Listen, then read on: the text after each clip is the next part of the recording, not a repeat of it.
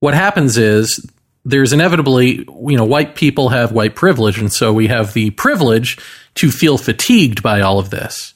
And so in that fatigue, somebody in power will inevitably start promoting the idea that this was just a couple of bad apples. It's not the system. And if we're too fatigued, we might go, yeah, you know what? I'm sick of all of this. White people get killed by cops too, blah, blah, blah. And now I'm hoping this won't happen. I'm hoping it won't go that way. It just seems to always go that way, but maybe this is the time when it doesn't.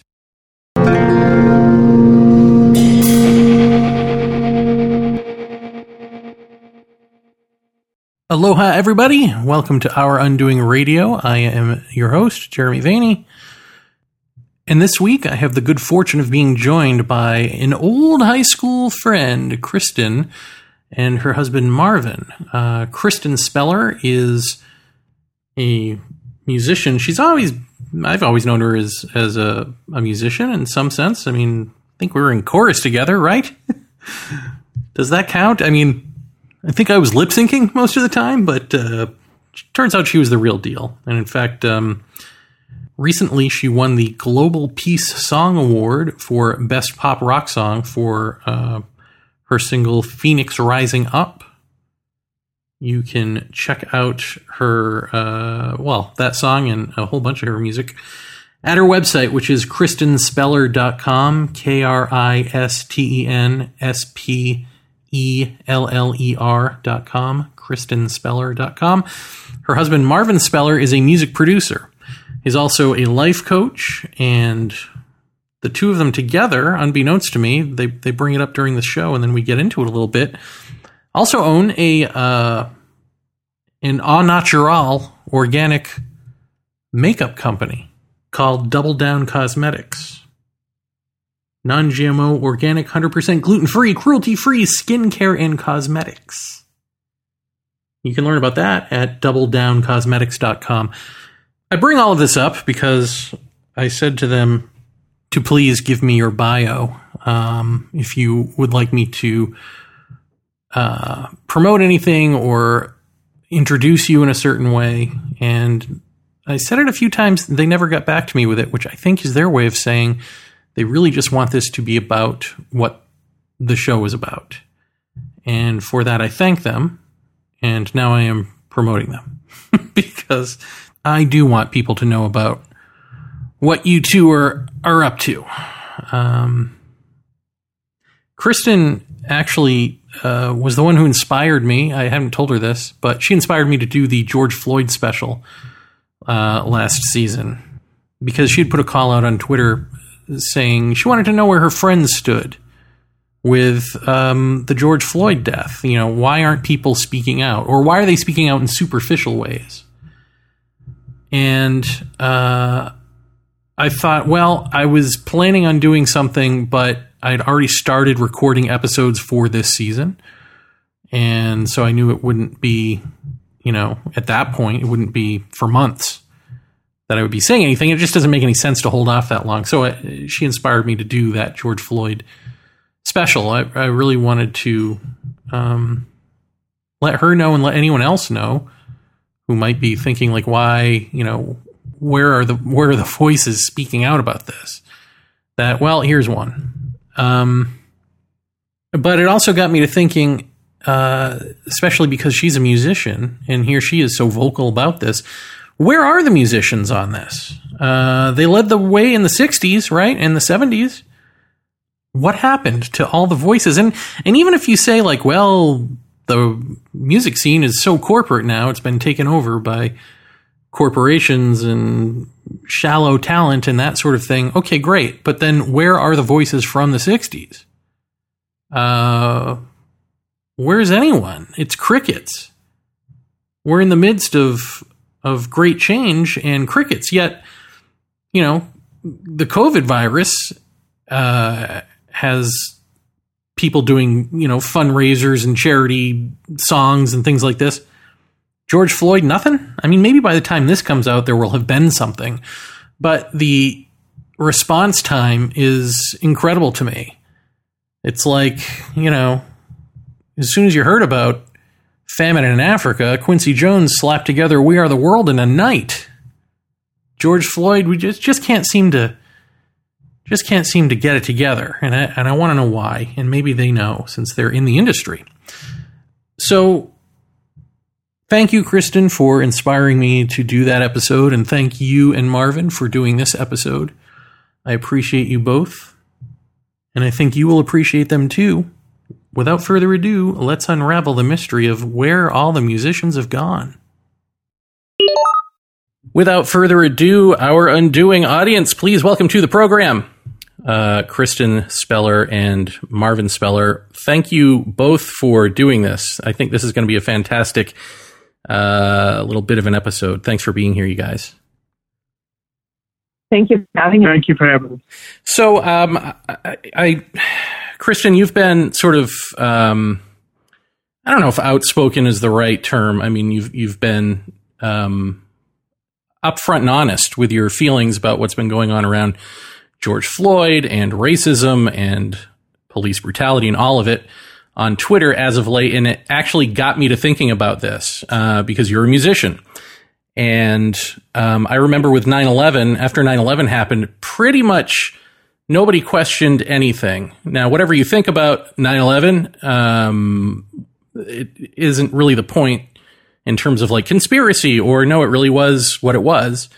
The point is nobody said anything. And I remember like the 60s, musicians were like at the forefront of speaking out about big changes. But we couldn't even question like going to war in Iraq, for instance. And now here we are with George Floyd, and is it the same thing? I mean, where are the musicians not just saying things on Twitter, but with like protest albums and things like that? Do you think that the scene has changed, or am I completely wrong about that? No, you actually are 100% right. This is something that I've challenged a lot of independent musicians who claim that they're conscious musicians. I've challenged them to find out where they've been. And they have not been vocal, not just through musicality, but they just have not been verbal.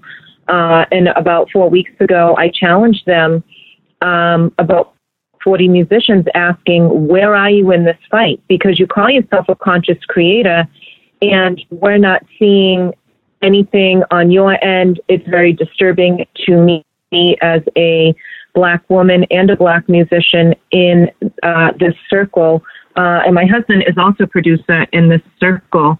And again, you're 100% on point. And it's not just the independent community, but where are we? And this is a question that a lot of us, not just in and outside of the Recording Academy, are asking, but people are just asking in general. I think, and truth be told, I just truly believe that because it is the Black community that's affected, that's why they're silent. If it had anything to do with, Notre Dame or anything else, things would be more vocalized, but we're not seeing that in a plethora of genres. I mean, you're not seeing that in rock, you're not seeing that in new age, you're not seeing that in hip hop as of yet. Beyonce came out, with her song Black Parade, but that's the only thing that we've heard, which is truly unfortunate. That's a great point. But if you think about society, and honey, it was great what you said, but, when I think about society is constantly steering people into several streams of thought. And that's very, very problematic. You have less free thinkers now. So every day it's left, it's the right. It's never, if you have like even a central views on things, people are going to come after you and say, no, how come we don't think this way? We're moving away from a society of free thinkers. To piggyback on what you said, I think more and more people this day and time, if it's not at their front door, they don't really care about it. So this thing about George Floyd and police killings and all that, a lot of people, they can care less about it. Racism that you see, the systematic racism that mainly affects Black people, we're only what, 10, 11, 13% of the population. So you can have a lot of people who's like, well, it doesn't really matter to me because it hasn't come to my front door or something similar. And honestly, it is a statement when you think about how we are as a society, because it could change tomorrow.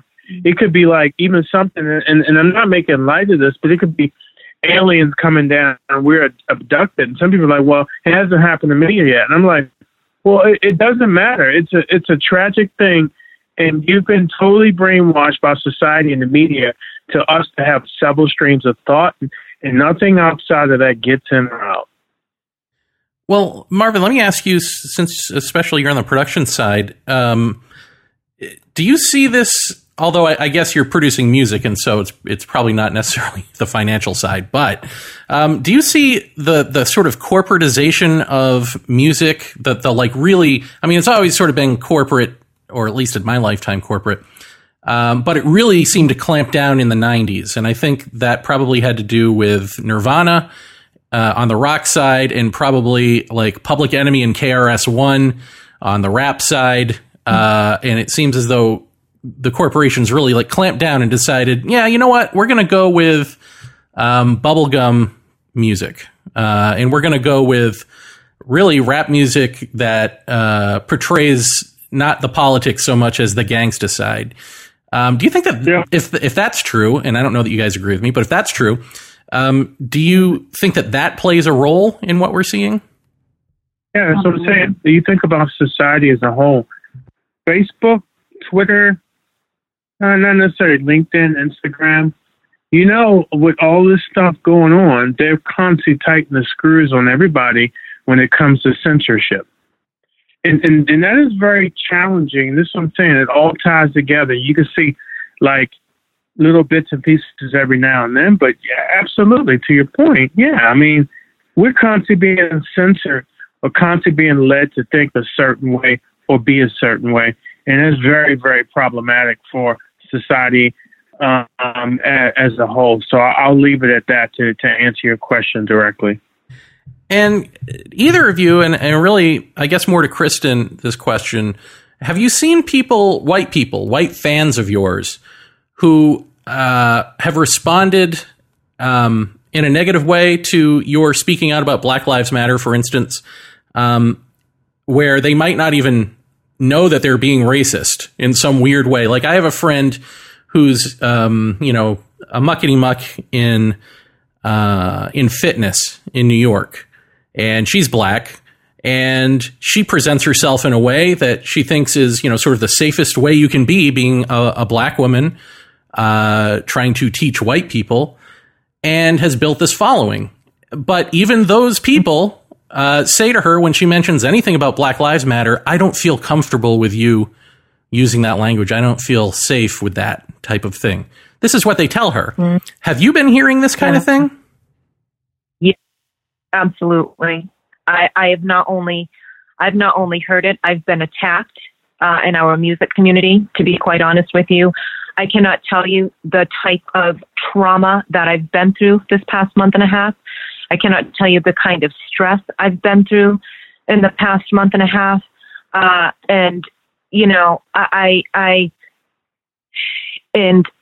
so sorry about your friend because, yeah, it's a very uncomfortable conversation. But Jeremy, here's the thing.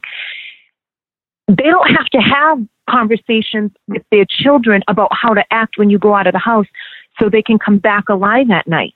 I mean, the conversations that they're having pale in comparison to what we've had to do every single day in our families and Black families, and that is a fact.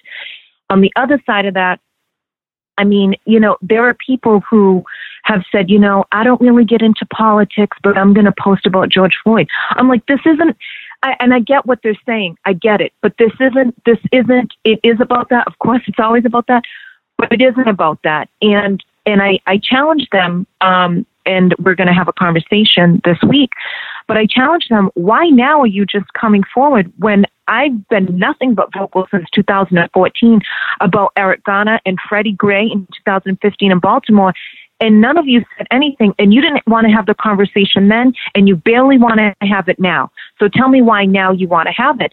They don't really have a viable answer. And I think that for me, and I tell people this, I'm like, I'm Black first, I'm a woman second, and I'm a musician third.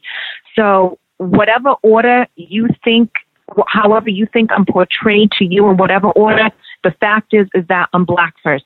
My parents, and my father being a Black musician for 50 years, had to fight so hard just to be recognized. And my father was a child prodigy of guitar at 7. And, you know, the kind of racism that my father and my uncles went through, and we were talking to one of my uncles yesterday, you know, he is 87 years old, and he is so hoping for change. But here's a man at 87 years old who is hoping for change because he hasn't seen it in his lifetime, and he has had to deal with the same things that my father had to deal with because he was my dad's brother and my dad's bass player. And, you know, talking to my mother-in-law, Marvin's mother, who's 73 years old, the things that they have seen is really not much. I mean, we haven't progressed. And when you think about these conscious musicians who, you know, who are white, who are supposedly my friends, and the things that they have said to me, I am no longer friends with half of them. I've deleted them because, number one, it's not my job to educate you, number one. But number two, if you're calling yourself my friend and you are a conscious creator and you're not talking about these issues, then shame on you. You know, I do want to add a layer to this, and I'm going to put on my coach's hat because I'm mainly a coach too. And, you know, when I think about it, and I think about, well, you think about it, several weeks ago, George Floyd was alive. Mm-hmm. And people were sitting around and doing what they would normally do. And then all of a sudden you have this happen. And then so society is forcing a change. Change is the hardest. If I was a smoker and someone just came and snatched it out of my hands and said, you know what, this is bad for you no more. I mean, you have to think about what people are going through. Some people have just been doing things the way they've been doing and have been really, really happy the way society is right now. And I say to them, it's like, well, at some point society had to change because you can't have an uneven plethora of things that are going on, right? And so you got people that are looking at this from perspectives like, well, damn, I got to change here. And that's difficult for them. They're like, you know, I got to think different. And now it's like, I have to be a little uncomfortable, right? But if you think about it, anything that happens for change to really stick, you have to be a little uncomfortable. And I think this is the way society is now. And people, they're going to have to get on board one way or another because at some point, you can stay rigid in your own paradigms right now, but long term is not going to do well for you. And that's for everybody out here on their thinking and how they do things, because this is where we're at now. And, you know, 4 weeks ago, if someone said, well, I went to this place and I was profiled, the first thing people would say is that, okay, stop playing the race card. Exactly. People were using that statement like it was going out of business, right? And now people are like taking an inventory of like, wow, well, maybe what people were saying were right. And I think this is where we're at right now. Yeah, and I think also this gets to one area of white privilege that white people don't really seem to know or acknowledge at all, which is our right and privilege to get fatigued and change our mind or change our interest. Oh, can you stop talking about that now? We get it already. You know, it's like, right. Oh, this isn't real in my life, therefore it's not real at all. So I was just paying lip service to this because, you know, I felt something for a minute. Well, I'm not feeling it anymore, therefore it's not real anymore. I mean, really, there is a sort of missing introspection to all of this. Yes. At least on our part, on the part of white people. I'm sure other races too, but, you know, we're the ones doing this. We're the ones who've set up this society and all of that. So it's on us to do something about this along with everyone else. But I guess sticking back with music, do you find it odd? Like even none of the sort of hippy dippy trippy people from the 60s and 70s, the musicians, the folk singers, the rockers, they haven't done anything either. I mean, is it just simple? Is that a type of fatigue? Like, well, we did our part back then. Now it's time for the young people to take over. Or were they just sort of disingenuous all along? I mean, do you have a sense of that, either of you? Yes, I'm going to speak for like just 1 minute. I'm going to hit this thing pretty hard. Absolutely, they were thought as being earthy and really involved in people causes and all that, but they were never specifically aligned with certain streams of thought, right? And but they were still stuck in how they were. You know, the problem is, man, and I don't have a whole lot of time to go to right now. It's just the unconscious bias. People still, they see with their eyes and they're used to doing things which they normally do. And so I think if I was going to put something on it, I would say, yeah, they were probably a little disingenuous, or it could be some fatigue. But I just think people, if you're not going through it, you're sometimes not relatable to what happens to us as Black people. Mm-hmm. And also, I think, you know, when COVID, when this pandemic happened, we saw a lot of older musicians, particularly 70 and older, saying that they can't survive because they can no longer work because of the pandemic. And I think that maybe some of the voices have been muted through the Black Lives Matter movement, because right now, according to what they're saying publicly, is that, you know, they can't even pay their bills. And I think that, again, if it doesn't affect you directly, then there is going to be, you know, some disingenuous type of feelings. And so even prior to George Floyd, you know, we're dealing with this pandemic, and I think a lot of that has come into play. But if you're saying, you know, that, you know, we love one another and, you know, we're here to uplift the human race. It's like, if you're not uplifting everyone in the human race, then you're not uplifting anyone in the human race. Well, you know, and this in that, I want to say this. This is the thing that we have to be careful of. We have to be very careful of, if someone has an opposing viewpoint, perhaps they're not educated. It may not always be that they're just downright racist, right? Because we don't know what they did the day before, and they could have just saved somebody from an accident. They could have done many things. So we have to be careful. We have to be careful where we still need to have dialogue, because I can promise you what you see in the media is a small portion of society right now. You're not taking the vast majority of people who are having dialogue. One, because people don't want to be labeled as being racist. You got some people that don't want to address their unconscious bias. Yeah. So you have a plethora of things. But honestly, here's the thing I always say. As adults, we need to communicate, because you can't legislate love, and you can't legislate people coming together.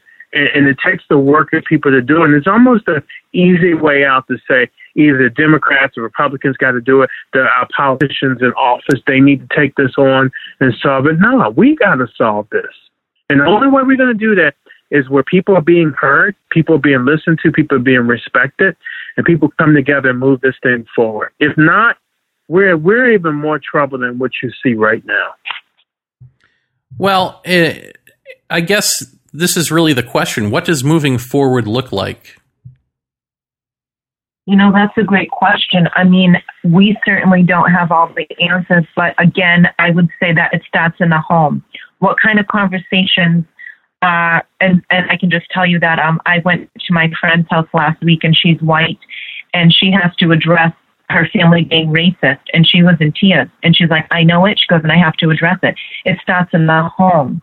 I think that's, you know, obviously, that's the gatekeeper to it all. If you're not teaching in the home, if you're not educating in the home, then what are you doing? And I think that, you know, a lot of people, you know, of course, are reading White Fragility and different books of that matter. But, you know, I gave my friends books from W.E.B. Du Bois. I mean, I've educated them. I've given them books on Ida B. Wells, you know, not just the trendy books of what's happening right now. It has to go further than that. And they were so grateful. And then they passed those books along to their family members. And again, it has to start there. It's those conversations. How do you teach your children? What are you teaching your children? Are you allowing your kids to play with black dolls? That is something that some of my white friends do. They want their children to understand that there are all colors of the rainbow, but there aren't a lot of white people that I know that have their children, particularly with girls, playing with black dolls. Why is that? So it starts in the home. I guess that would be part of moving forward. In addition to that, I think that, I don't know, Jeremy. I think that the responsibility lies on everybody, but again, this is a white systemic system. So we have to have the courageous conversations with our local politicians, the people that are really on the ground, because everybody's talking about the presidential election. Very little people are talking about local elections. What's happening locally? What are you doing in your communities? Are you trying to get together with people? Are you going to minority outreach symposiums? Are you talking to the principals about diversity in your children's school? I mean, this is where it starts. Are you talking to the soccer coaches, about, how many kids of a certain races are being benched? How are you trying to come together? And I guess I would say it starts there. Well, I also think moving forward, I think it has a lot to do with equal opportunities for everybody. That's true. Honestly, because I think at the end of the day, you can't just have, say, one race, white people. We know the issues, right? We don't need to keep talking about the systemic problems and the privilege and all that. That's really not for me to solve. Nor does it. I mean, that's something that I think people need to be creative and come up with their solutions. I would think from my lens, I think it's equal opportunities, honestly, because I don't want it to be like, well, you know what, you've done this, you've created this system, and if you have an opposing view of me, you're racist. I don't want to go down that path. I really don't, because the problem is that I don't want to go out here and shame anybody who's not a certain way, or even tilt them that way. I really think when you think about next steps, I think there's an equal opportunity portion that we have to address, and that's access to capital, that's access to opportunities. I think those things, if you open it up, I think it will make for a better society. I think that's the first thing. I think the second thing is that we have to continue to have spirited dialogue, which I think is critically important. And I think the third thing is accountability. So if we put the spirited conversations, how often are we going to have? Who are we going to have them with? I think when you think about the economic point of equal opportunities, I think there has to be a measurement there. And for me, probably I'm wearing it from the coaches and operations standpoint hat, that, if you do it in those sequential steps, or even not necessarily sequential steps, then you'll be able to move forward or like next steps. But you can't have all just emotions where people are legislating, well, no more hate and all this. It's just not going to work, because somebody could wake up one day with all the love in their heart, wake up the next day with all the hate in their heart. Yeah, and Jeremy, just wanted to share with you as well that we have a organic and a non-GMO cosmetic clean beauty brand. And the beauty industry about 3 weeks ago started a movement called Pull Up for Change. And the Pull Up for Change movement was started by a woman, her name is Sharon Shooter, who owns Uma Beauty, because we are not seeing fair representation of Black people being hired in senior VP positions to executive positions to the boards. And this is a crucial movement for us in the beauty space, because we have a lot of beauty brands who they use our Black faces, they use our style, they use everything, but they don't want to be us and they don't want to pull up for us. And since we're in the clean beauty space, there is very little diversity in the clean beauty space. And Marvin and I have been really fortunate that we have had some brands that have given us a seat at the table, and we've had interviews with them, and we've talked about diversity in the clean beauty space. And we're one of the Black-owned clean cosmetic brands where we do have a voice now because we've been given a seat at the table, and that's what we need. We need seats at the table because, you know, we didn't find products that really could fit all of our skin tones, from lighter hues to deeper hues, in the melanated space. We have to ask, why is that? And so this movement that was forged out of the beauty community has now been extended to all corporations. So if you go on Instagram, pull up for change, they have corporations like Apple and Nike and Microsoft. So now it's been extended to all corporations, and we're seeing very little people at the top. Some of these beauty brands have 0 Black employees across the board. And one of these brands is so huge. I have purchased from them way back in the day. I mean, when you're talking about 0 employees, they have none. And you have millions and millions of followers. You have, millions of people buying your products, and you have 0 Black employees. What does that tell you? Yeah, and that's that was one of the pillars about was, fair opportunity and then accountability. Well, let me ask you, I don't know, about what you're seeing in the streets, I guess. Because even in terms of the makeup industry, you're saying sort of one person noticed this, and, well, I mean, a lot of people noticed it, but one person sort of started doing something about it, and then it sort of snowballed into a movement. And it seems like there's a lot of that going around, maybe even since Occupy Wall Street, where there's no star speaker, there's no star figure. There's not a Martin Luther King coming out of this, as far as we know, or a Malcolm X, as far as we know. It just seems to be people. Is that a good thing, or is that ultimately easier to disperse? Do you think, if there is no leadership? That's a really great question. I mean, I don't think we need a leader, honestly. I hate to say it, because you just don't know. I mean, everything's so polarized now. I mean, honestly, because you take some organizations, they're backed by another organization. And if you look at their mission statement and what they're after, those other organizations, how can you trust the main organization? So it's all, everything's so like polarized now, and people are so easily steered into a certain direction, either one way or another. And so you have to think about their intentions. So you get halfway through backing these people, right? And next thing you know, you find out that it was all about what they needed. And so you almost have to, I almost like to start out with accountability, just to, hey, what is your purpose? Where you're going after? And can I read and see what you've done? Because, I mean, we've been down this path before. We've definitely been down this path before, where you got people who are supposed to be leaders, and they're leading themselves to the delicacies that matter to them the most, and that's it. I agree 100%.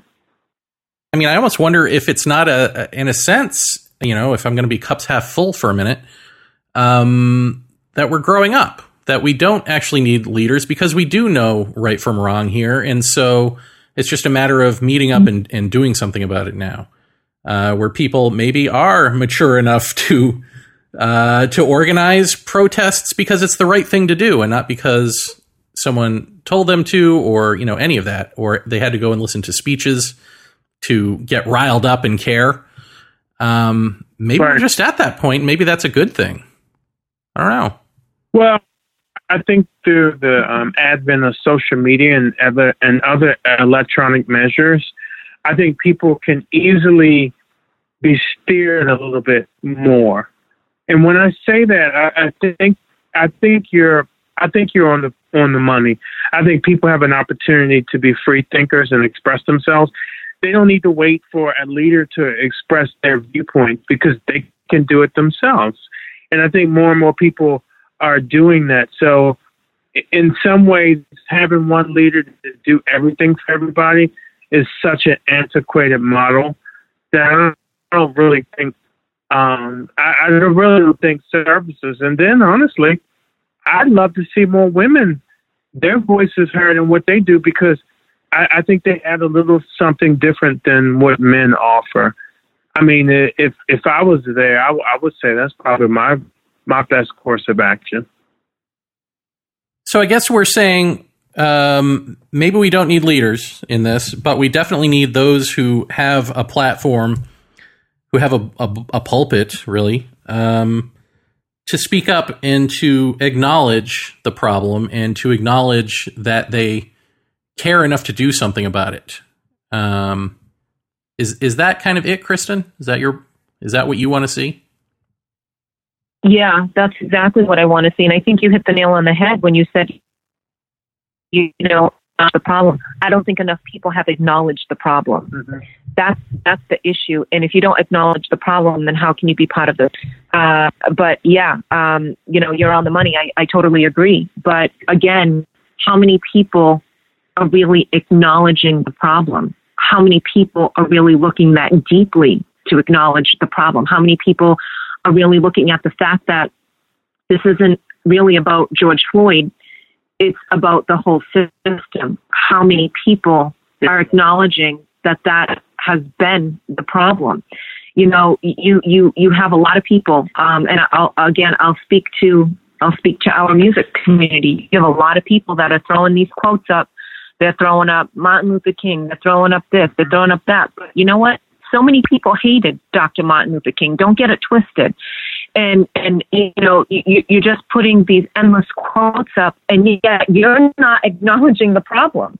And that's why I challenged some people publicly and privately, saying, you know what, you're putting up these quotes, but what exactly do you mean?